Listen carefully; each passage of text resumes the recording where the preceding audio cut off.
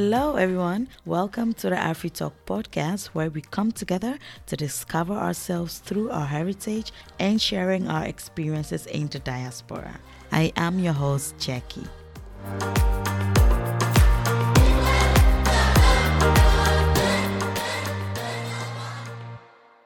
Hello, brothers and sisters. Once again, welcome to the AfriTalk podcast. I hope you've all been doing well, and I've been doing well myself too. Thank you for asking. Anyways, continuing this whole Ghana series, I hope you listened to my last episode 24, surprising my family after 13 years. If you want to watch the video, please hop to my YouTube channel, AfriTalk Podcast, and you will be able to find the YouTube video as well. So, this episode is titled My Accra Experience After 13 Years. So let's zip it and do it. When I was living in Ghana, before coming to the Netherlands, I didn't really go, the only places that I went was maybe church, if someone is doing wedding or party, and then, my family would take me there, or I'll just be playing outside with, children and all that, or go to school. But like go out, at that small age, who are you going? So I didn't really experience like the city, really went to I only went to the beach, So like really doing fun things, I didn't really do that like 13 years back. So this time that I went to Ghana, I was able to enjoy a little bit. At least I was able to see Accra for itself. So the first thing I liked when I was except from seeing my family, I was able to see Anna, my cousin, from the Champong family. It was really beautiful. We went to the beach. I saw the kids. They were this small, and now they are like this. They were so grown, like their accents, their English. I was like, first they couldn't even speak English, but now hey, they can even quote me. But anyways, it was really nice. We went to Kokrobite. We went to a beach. I forgot the name of the beach, and it was really fun. Like, but the road to I don't know, but Kokrobite, I don't know. The roads are so bad and so dusty. All I was feeling was like this. Gugum. But anyways, we went to the beach. We really had fun. I'm scared of swimming. I can't swim. That's one of my biggest secrets. But anyways, I can't swim. I don't know how to swim. I'm scared of water, especially beach, especially African beach, real beach. All these years in Europe, I've never been to, I've been to beaches, but like African beach is different. It's, you feel like it's a real beach. So going there, and all this, my cousin and my nephew, they're just trying to push me into the water. I'm like, God, help me, just save me. Honestly, it was really scary for me because I just went there, just sat down and just relaxed because no, I can't come and keep myself. Anyways, the food was good, the drinks, just the vibe. We really had fun. I really loved it, and I was so happy to see them again after like more than a year. It was really nice. And then later we went out. Our first time going out in Ghana. Hey, as in the evening, I dressed up, I did my hair small, I did a little bit of makeup, put on my dress, and we were going out. So from there, we went to this beautiful, I've always wanted to go there, Sky Bar. I'm afraid of heights, but I'm like, nah, I will. I sat all the way, by the, like it look as if you were going to fall down. But I said, me that I've spent all this money to come to go and travel, I need to experience. I don't care. It was so nice. The vibe was so good. The music, the food. We didn't even want to go. It was so beautiful. Like seeing Accra in the night, like from a very, very, very tall building, is so beautiful. And then just like after that, like the days after that, like Accra was cool. But one thing I hated, was the roads, the bad roads, the traffic, the overtaking. Like, hey, I don't, coming from the West, for example, you are used to some certain standard of, some certain things.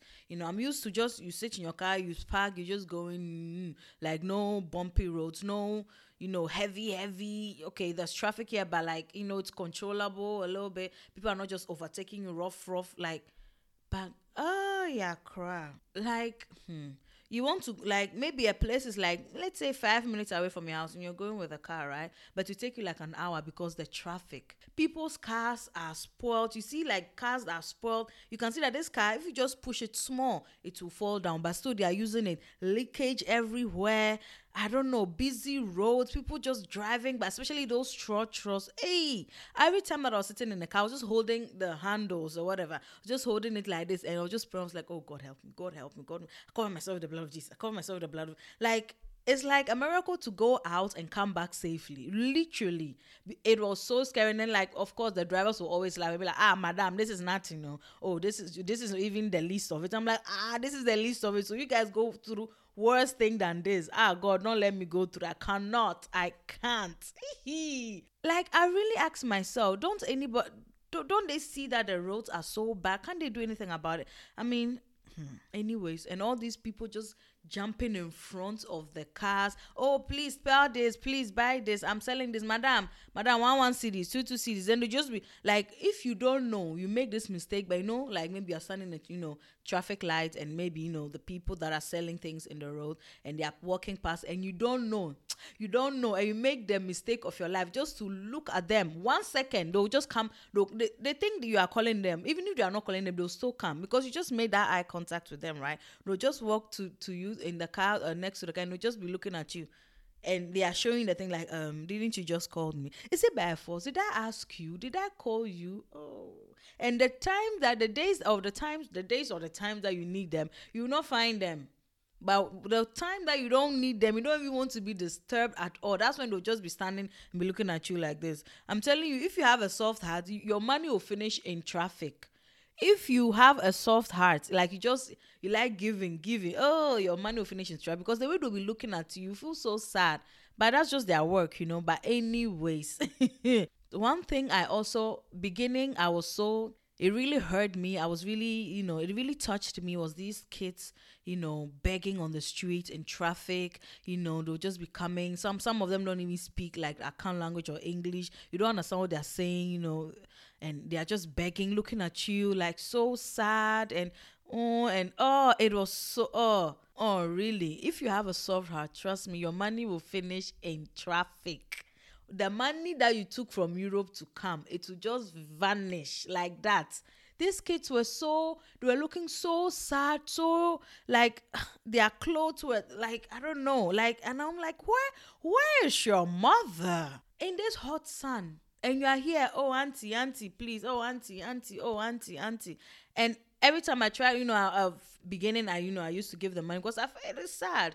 And then, of course, you give them money, you go, maybe the next day you come, you see them standing at the same place. It's just a business. And then you see their parents sitting somewhere far a little bit, like they are watching them. They know what they are doing. And I'm like, wow. These kids, I heard that, some people really help them, want to take them to school or better their lives, but they just don't want. They rather want to beg, because that's what the parents want. I mean, I think, the money is, there's more money in that area than what are you going to do in school. It's just going to cost me money. So just go and in the hot sun on the street, just be begging and doing your face, somewhere, and people will feel sorry for you. And I'm like, hey, already it's hot, especially when you're at home. Or in the evening, you are home, you are not yet going outside, or you are home, it's evening, you have to sleep and whatever, and there's lights off. Just go into the bath, be pouring water on yourself. I think that, I'm telling you, like, even my nose, inside my nose, like the inside there, it was sweating.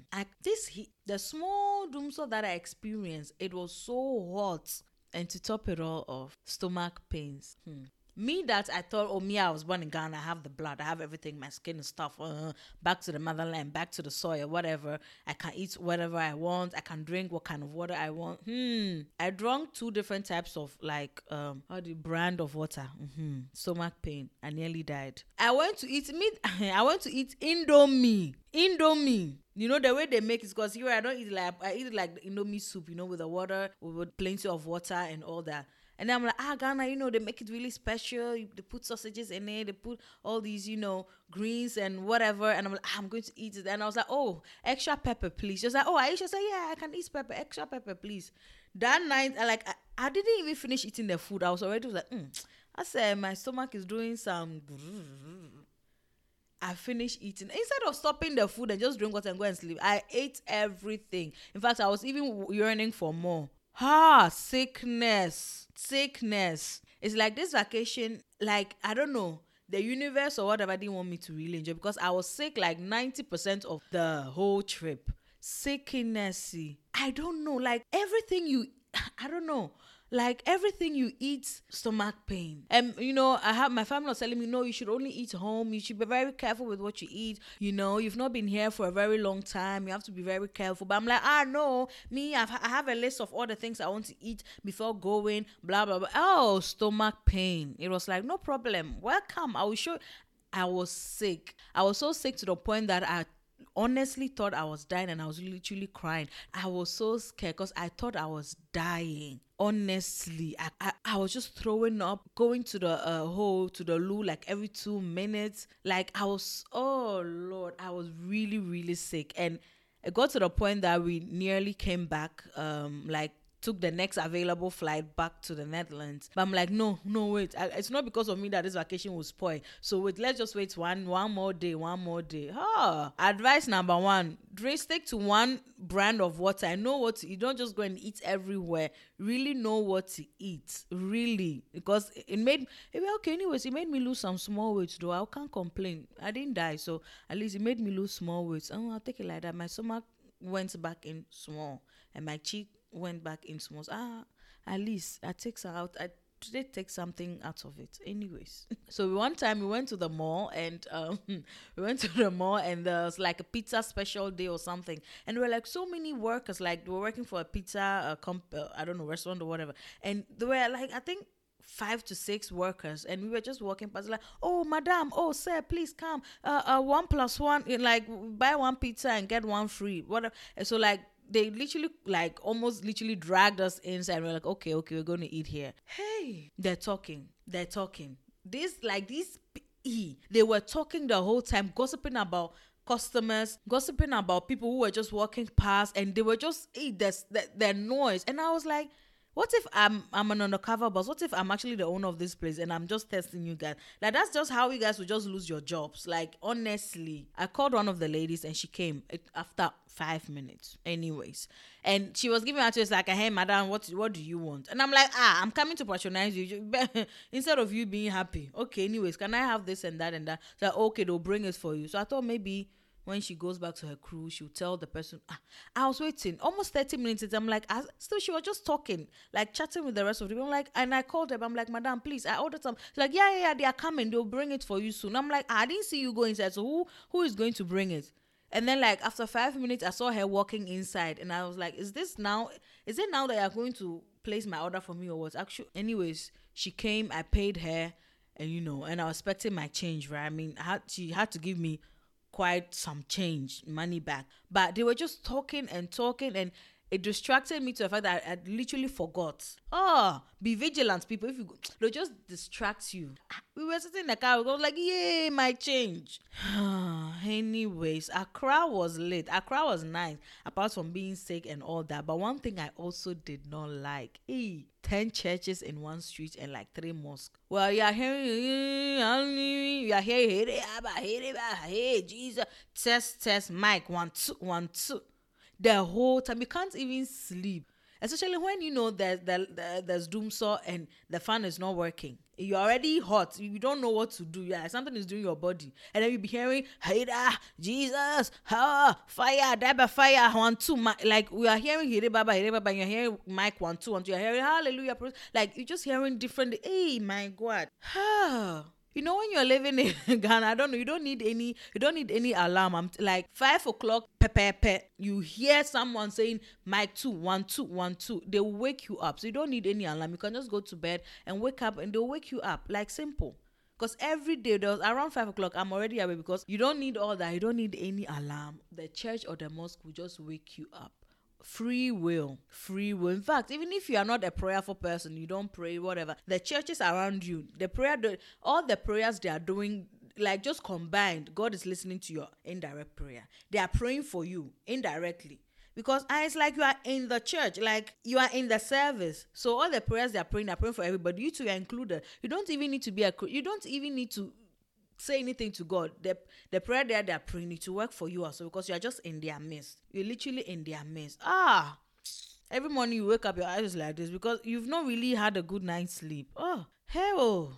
And also like transportation. I took Uber and I took Bolt, and I found out that Bolt is way cheaper, and Bolt people, they are more professional and they know the roads. Like they really know, like you just tell them where you're going. Well, you request the ride, and then when they come in, they'll ask, okay, where are you going exactly? And then you just explain it, and then they'll take you right there. But Uber, or Uber. I've requested the ride. I've put in exactly where I'm going. You come. Okay, where are you going exactly? Okay, you tell, I'm going to this. But where exactly? I'm like, are you working? I'm like, but you just take me to that place. Just take me to the area I'm just requesting, and then I'll show you the road to maybe the place I'm going. They'll ask you 20 times, and then they'll miss the roads. I don't know.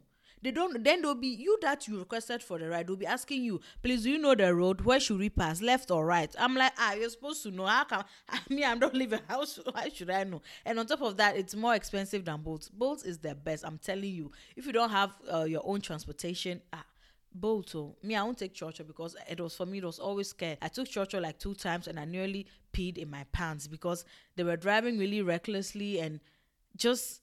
I don't know. I don't know. It was just too reckless for my, I don't know. It was just too reckless for my liking.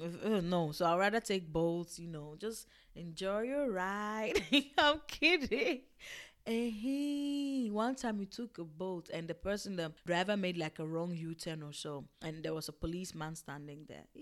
Now I started pressing, God, they're coming to catch us. God. So I was like, let me start, disassociating, or how do you say, myself from the Bolt. I'm not going to, I stopped laughing with the driver. I stopped, I just frowned my face as if he's, I don't want to be laughing with you so that the police would think I'm also part of the whole wrong U-turn thing. So police, please, everybody get on, give me your driving license. And I was like, Jesus, it has started.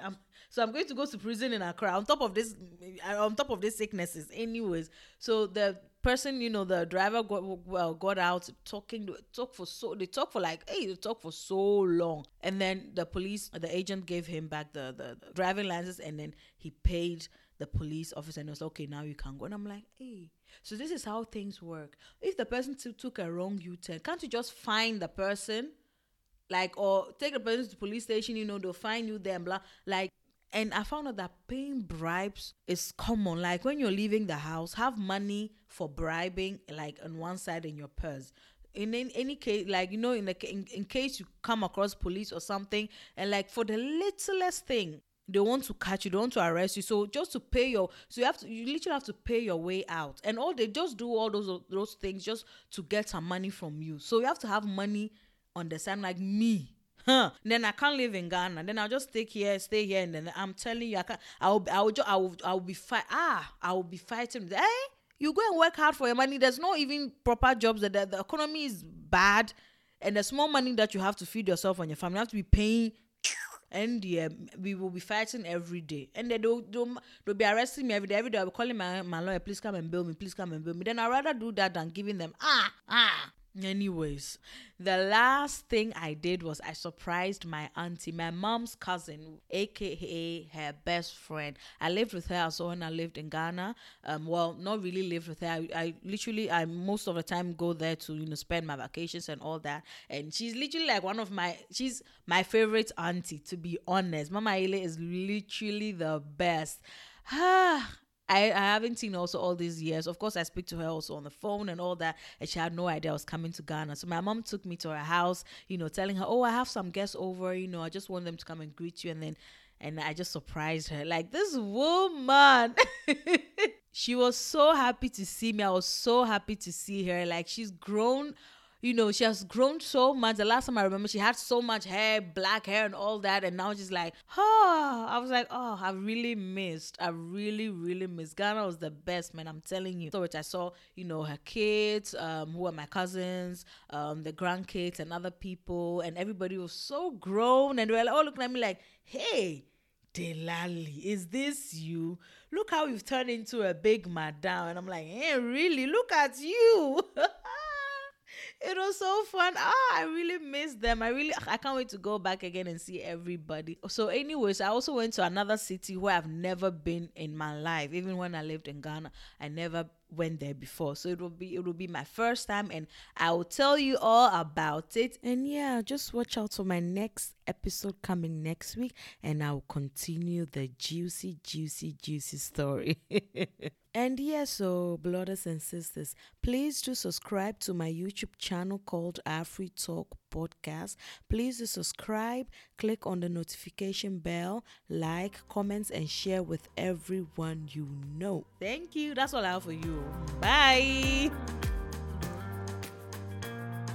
Thank you for listening to the Afri Talk podcast. Please subscribe to the show wherever you listen to your podcast and share it with everyone you know. For more amazing stories, stay connected by following me on all social media platforms. Find me on Instagram at afritalk_pod, on Twitter at AfriTalkPod, and on Facebook, AfriTalk Podcast. Or you can send me an email at afritalkp@gmail.com. afritalkp@gmail.com.